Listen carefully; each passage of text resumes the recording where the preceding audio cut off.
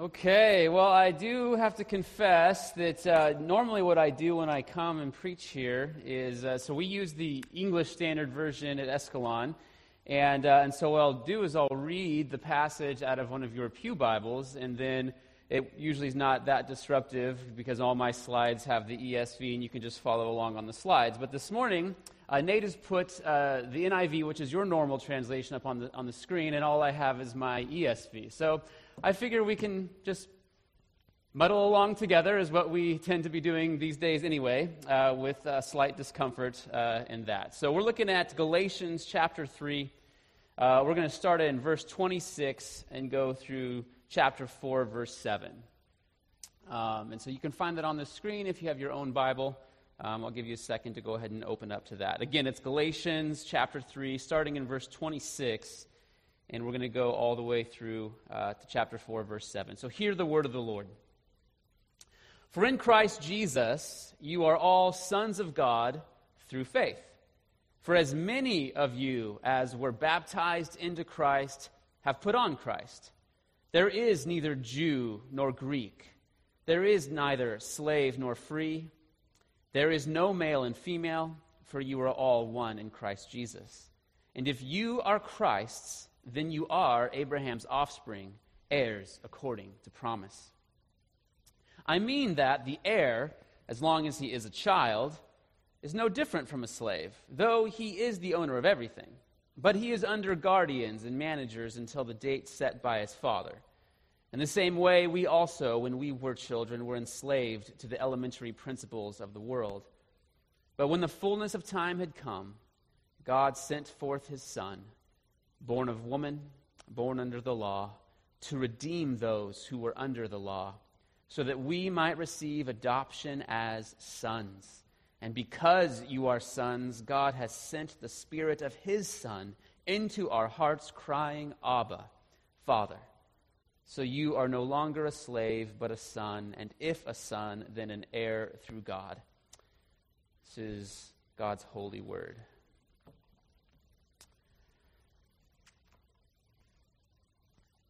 Okay, well, G.K. Chesterton was a notable 19th century author and thinker, and many of you may have heard of him or even read his book. His most famous one is a book called Orthodoxy. But there's a story that's often told about him, where the New York Times apparently had approached him and asked him to put together an essay trying to describe what really is wrong with the world.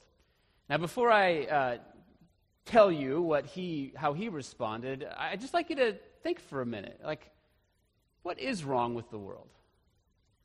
We're in a time where it seems like there are many things wrong with the world, and the things, and usually what happens in these kinds of times is all the things that we thought were wrong with the world before this happened were confirmed in what we believed beforehand. Is what tends to happen. So if you're on the political right, what's wrong with the world is lack of personal morality, a refusal to accept personal responsibility, combined with the brute reality that certain disparities in this life will always exist, and that's because certain cultures are set up better to live in the world as it really is.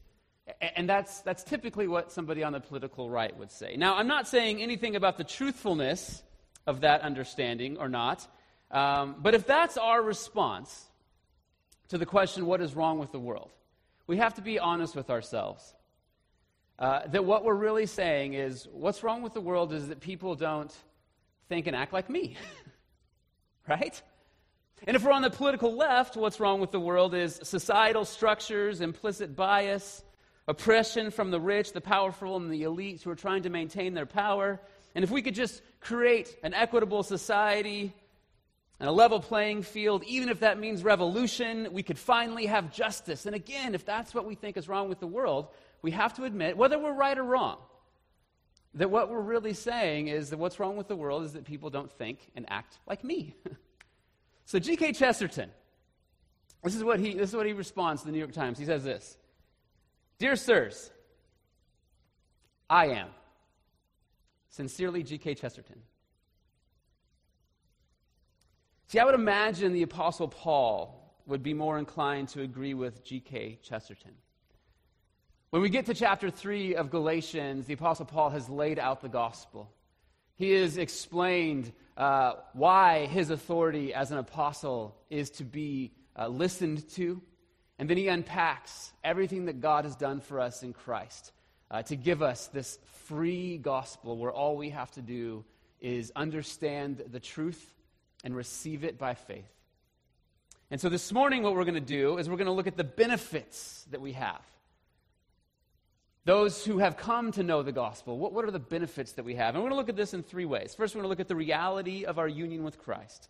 So here we are going to look at all the astounding benefits that we have as believers. And then we're going to look at point number 2 is the response to our union with Christ. So if we've come to be united with Christ by faith, how then does a true believer of Christ respond to that? And then finally, we're going to look at the role of the law in that response. So that's our 3 points. And we're going to just jump right into point number 1. So in the book of Galatians, the Apostle Paul is at pains to show the Galatians that they are in a relationship with God through faith in Jesus Christ alone. And so the promises that were given to Abraham all the way back in Genesis chapter 12, repeated in chapters 15 and 17, those promises are the Galatians' promises too. And they come to the Galatians in the exact same way they came to Abraham, by receiving them directly by faith. So we're no longer imprisoned by the law where we fear punishment and we fear missing out on the reward. Instead, we have this whole new relationship where we obey the law out of gratitude for love for God and actually the joy of obedience. Our entire relationship to God and His law has changed because, as Paul says in verse 26, in Christ Jesus, you are all sons of God through faith. Now, some might push back on the Apostle Paul here for using the word sons. They might say, well, Paul, couldn't you have just said child? Aren't you being sexist and overly patriarchal by using the word sons? And actually, no. The fact that Paul uses the word sons here helps communicate to us the intense beauty of what we have in Christ. Because in Paul's culture, it was only the son who could even receive the inheritance from his father. And so the fact that Paul here is telling everybody, no matter their race background, no matter their class background, no matter their gender, Paul is telling every single person that you are all sons, which means you are all recipients of the inheritance of God. Everybody who comes to know God by faith is number one in God's family. He's saying everyone is in the most privileged position. We are all heirs according to promise. Verse 29. That's why Paul says in verse 28 that there is neither Jew nor Greek. There's neither slave nor free. There is no male and female, for you are all one in Christ. So he's not saying that earthly distinctions no longer exist. He's not saying whether those distinctions are right or wrong. He's just saying that they don't separate us from this status as firstborn sons in line to receive all of the inheritance of God.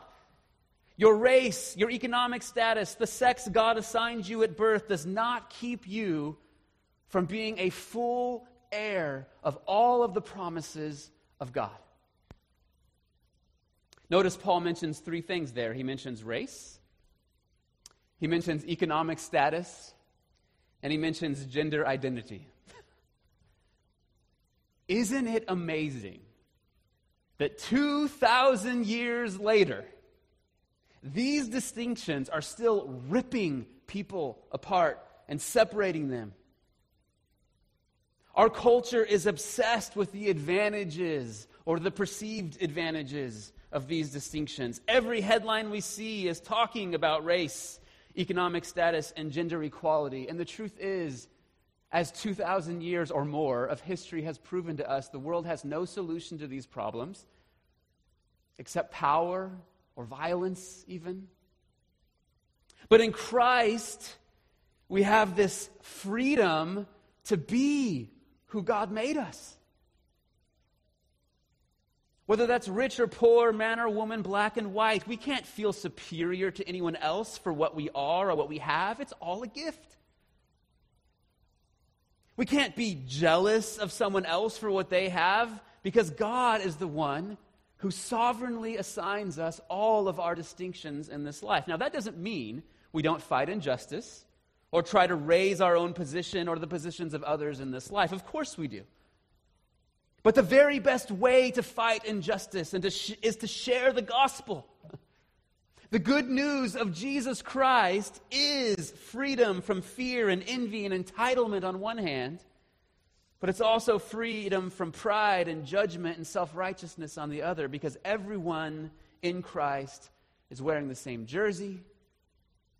We're all wearing the same uniform. Look at verse 27. For as many of you as were baptized into Christ have put on Christ. So baptism is being publicly identified as a child of God, as belonging to Christ. In baptism, we put on Christ. It's the sign and the seal that points to the faith that we have, that unites us to Christ and brings us into a relationship with Him, where we have all these wonderful benefits of being His son and inheriting everything that Christ has earned for us. And the closest thing we have to this kind of unity in our culture, I would say, is either a sporting event or military service. So think about it. Soldiers on a battlefield, a crowd in a football game. What do you see? You see men, you see women, you see rich, you see poor, you see black, you see white, all wearing the same jersey, all wearing the same uniform, all fighting for and rooting for the same outcome and rejoicing in the results together. It doesn't matter if you showed up at that game in a Mercedes or a Ford Festiva. People are still standing in those stands, high-fiving each other, hugging each other, and jumping up and down. Honestly, that's part of why sporting events are so beautiful. Because they have this ability to come and like seize us out of our own world, where we get kind of obsessed with ourselves and focus us all shoulder to shoulder on a greater cause. And our world is aching for this kind of unity on a national and a global scale. And only the message of salvation in Jesus Christ by faith alone can bring this peace. And so when we put on Christ, we publicly identify ourselves as belonging to Him. We represent Him to the watching world, and it's joy, it's freedom, it's life, it's peace. We don't have to make excuses for ourselves anymore, our failures and our mistakes. We don't have to try to explain ourselves so we can fit in. We don't have to be obsessed with our own jealousies and our feelings of frustration. We just relax, trust a good God who loves us and has promised us everything that belongs to His Son. And we have eternity to look forward to, glory and joy and peace, right? Point number 2, the response to our union with Christ.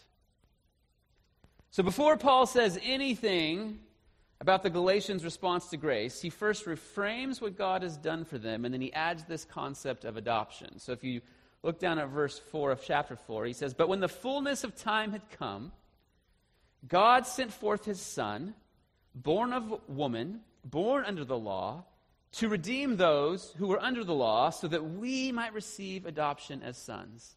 So, what happened was, Jesus came down and He was born of a woman. He's just like us. He's born under the law. So all of the law's demands, all the weight of the law, Jesus was born underneath that. But also Jesus was born under all of the law's curses. But He fulfilled the law perfectly, which meant He shouldn't have to suffer its curses. But instead, He also suffered all of the curses of the law, every single one of them, so that He could redeem us out of the law and its condemnation, in order that He could make us sons of His Father by adoption. So is an adopted son ever worthy of his new status in his family? No. All an adopted son does is receive this new status as a gift. And so what is the result of what God has done for us in Christ? Paul tells us in verse 6, and because you are sons, and not because of anything that you have done to earn it, God has sent the Spirit of His Son into our hearts, crying, Abba, Father. I submit to every single one of us this morning that this is the normal response of someone who has been converted to Christianity. Paul is reminding, in Paul's argument, the reason he even brings this up is because he's reminding them of this subjective experience that they had of recognizing everything that God has done for them and then experiencing God pour His Spirit into their hearts, and they cry out, Abba, Father. And so when Paul uses, or the word that Paul uses here for crying, this is the same word that the Bible uses to describe Jesus crying out on the cross. This is the same word that's used to describe a woman crying out in childbirth. This is the same word that's used to describe somebody who a demon is cast out of them and they cry out. When this word is used to describe prayer, it's talking about a loud and passionate prayer. It's a crying out where our heart is engaged. And then we cry out, Abba, Father. Well, why that? Well, because God, our relationship with God, we see it now. He is our loving Father. He knows me. I know Him. I desperately need Him. I have an intimate relationship with the God of the universe. I can read His words and hear the God of the universe speaking to my soul. Those of us who grew up with a good dad, we know this experience of crying out to our fathers. Why? Because we know Dad is there, we know Dad cares, and we know Dad is coming. Right? He's there, He cares, He's coming. And this intimacy is what a believer now has with God. And so this crying out is the knee-jerk response of someone who has accepted all of the benefits of Christ by faith, or has been given all the benefits of Christ by faith. There's no way that someone can see all that God has done for them and not have their hearts flooded with affection for God. And so if you doubt, if there's anyone here who doubts that this is a normal experience for a Christian, please hear me out. So I know there's things that we all get excited about. There's things that every single one of us, we cry about, we worry about, we go to bed at night thinking about. And our thoughts about those things can make us scared or happy or hopeful or delighted. We ache inside over them, or we get brokenhearted or depressed if they don't turn out how we want them to, or we get giddy and excited if they do. And so that is the way we respond to different circumstances or situations or benefits of this life. What about if we've been united to the God of the universe by His Son? And if we're His child and an heir of everything that's His, wouldn't we expect at least a similar reaction in our heart to that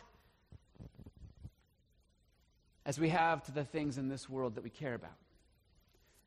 So how is it possible that we could be more excited about anything this world has to offer than we are about what God has done for us in Christ?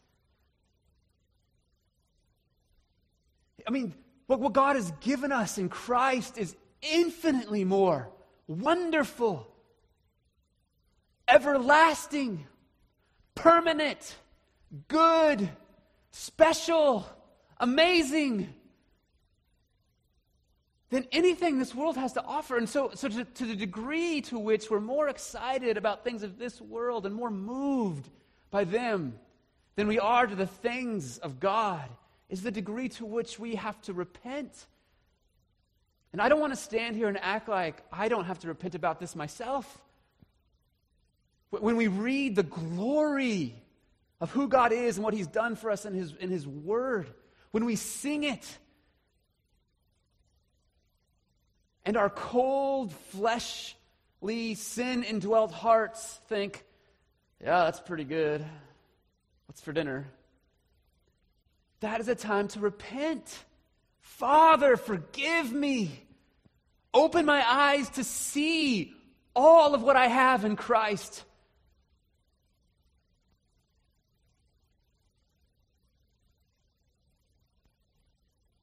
Scripture describes our response to God's activity in our lives with words of deep feeling. There's fear.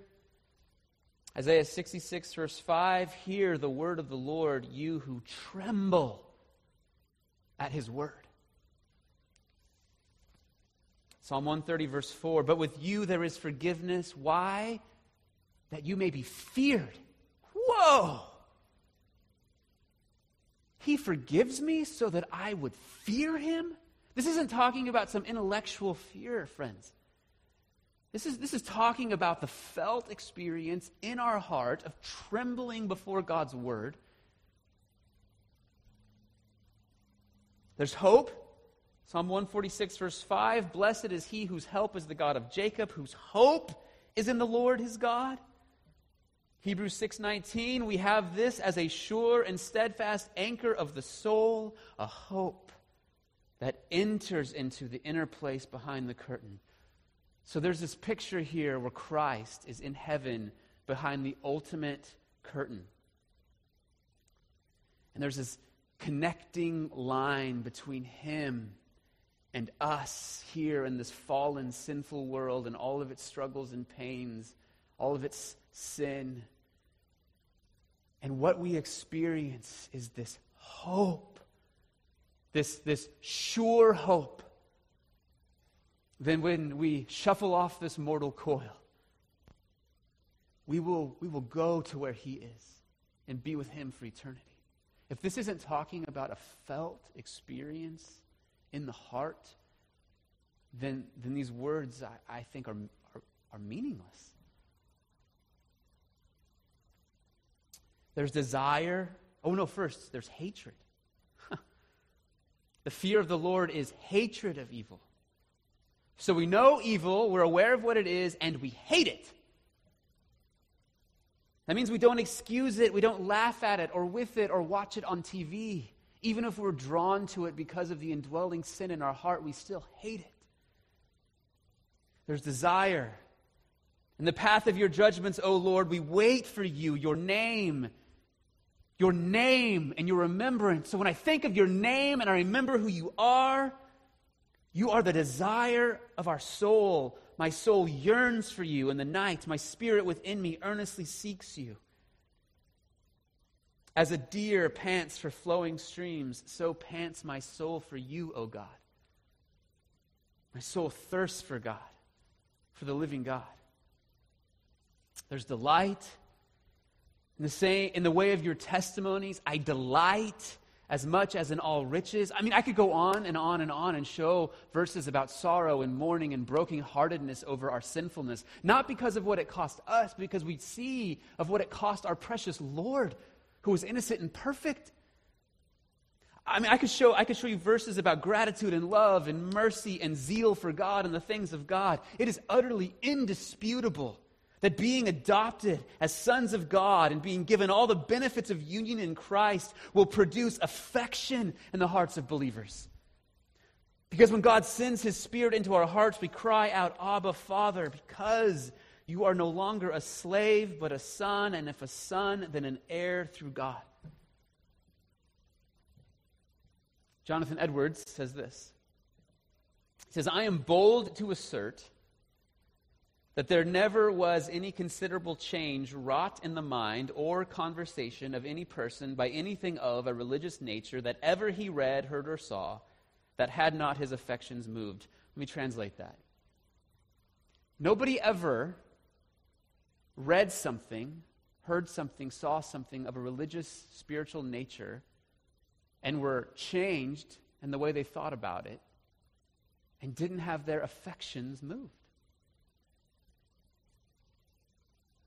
Now, it is possible, like an adopted child, right? When an adopted child is first brought into the family, that child does not understand its new relationship with his heavenly father, or with his father. That child does not understand how to behave in this family yet. So he doesn't have the right attitude towards God. He doesn't have the right behavior. Right? But that's a child. It's someone who's immature in the faith. So the younger we are in the faith, the more likely we are to take it for granted. But if our heart is not eventually moved by what God has done for us, if we don't eventually have this born again experience where we see God and His glory and His goodness and His wonder and His beauty and His value. I mean, this is the story of in Matthew 13 of the kingdom, right? The guy who went and found the treasure and went and sold everything that he had to buy that field. So if our heart isn't eventually moved by what God has done for us, then we have to ask ourselves, well, what am I moved by? What am I excited by? And then we have to ask ourselves, well, I wonder if that is really my Lord and Savior. Point number 3, the role of the law in that response. So the law is actually what gets us to a place where we can truly say that what is wrong with the world is me. So now we're going back to our opening illustration. Remember, G.K. Chesterton said, what is wrong with the world is me. I am, right? So the person who sees that what's wrong with the world is them is the person who has looked into the law of God and saw that the reason this world struggles, the primary reason this world is in pain and hurting, is me. Me. Not them. Me. Can you imagine if our world could see this? Can you imagine if the politicians on the right and the left could see this? We could see it's me. I'm not saying that they don't still have to have real-world solutions to world problems. I'm just saying that if our heart disposition could be that what's most wrong with this world is me, and that I've been rescued from me by the grace of God, right? God's law is what shows us that it is my sinfulness, my rebellion against God, my natural bent to hate God and others that is destroying this world. And it's only when we really see that through the law showing us our sin and God's salvation that the reality of our union with Christ will amaze us. And then when God's grace, when it comes to us, it becomes this transformational reality in our hearts. The law is a gift. Look at verses 1 and 2 of chapter 4.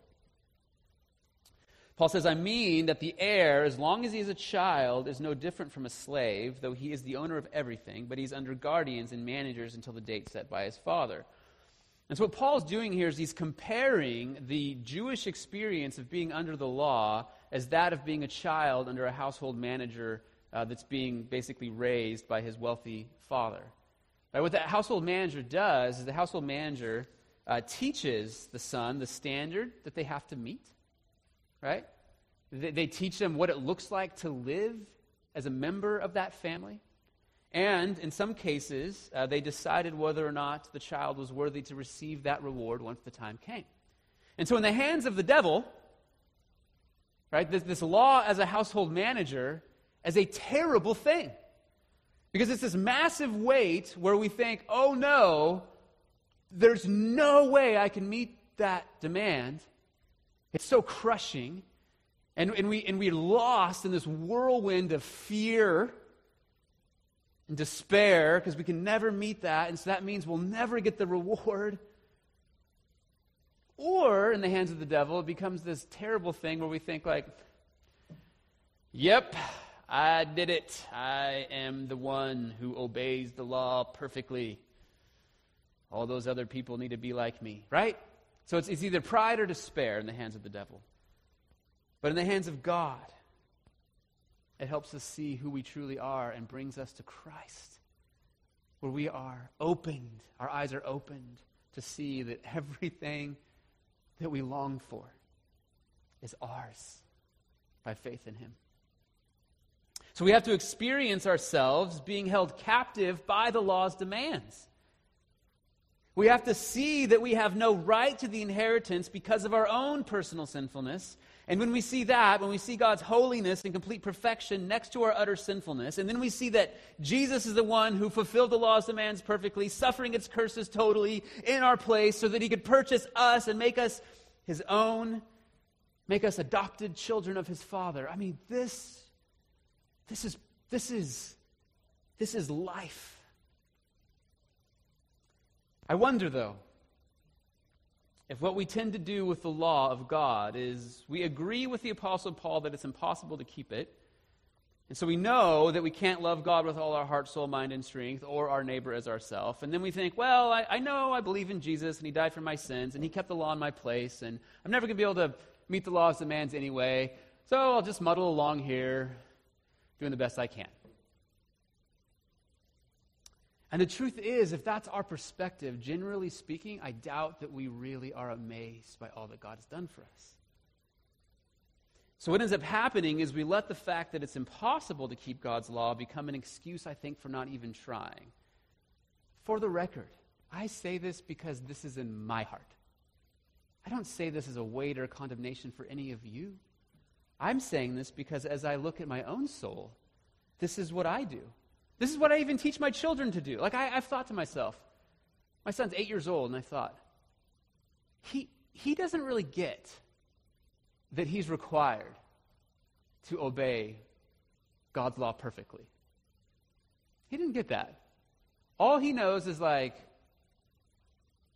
well, I think I'm doing good enough, and Jesus forgives all my sins, so Dad, can I watch a show? Right? And again, there's a certain developmental trajectory that we're all patient with. But I think we build this into ourselves and our children because we're so focused on making sure that they are saved that we never let them experience the fear that they might not be.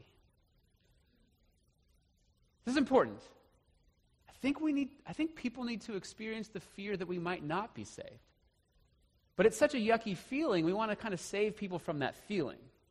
Right? And so we think, no, Jesus loves you. Do you believe the right thing? You're good.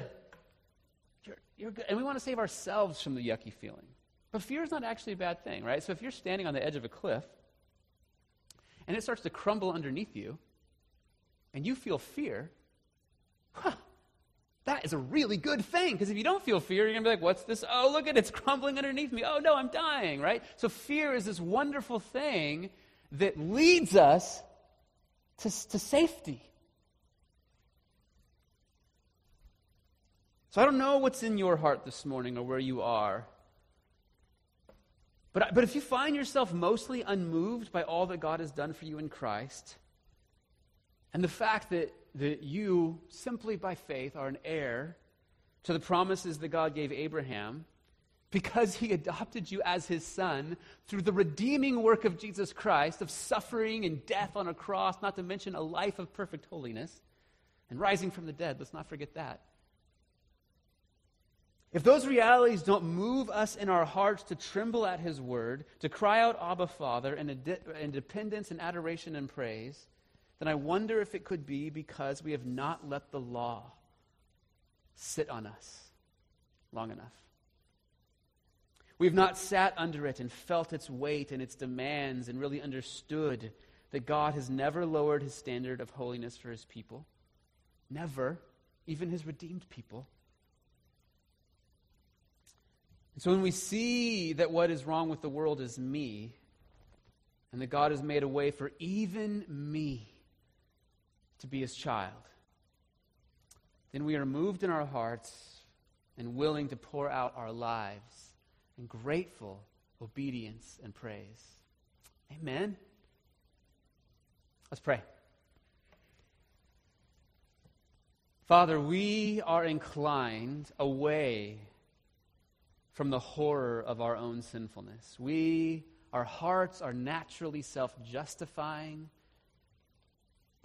And so we're so grateful for your law because it shows us the reality of our situation apart from Christ.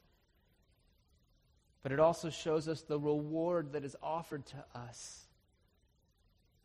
And the only way we can be saved and receive that reward is by being united to Christ by faith. And when we are united to him by faith, we become your child by adoption. We are ushered into a dynamic relationship with you where you are not just the God who is holy and far away, but you are our Abba who is near. What a gift. We praise you and thank you for this in Jesus' name. Amen.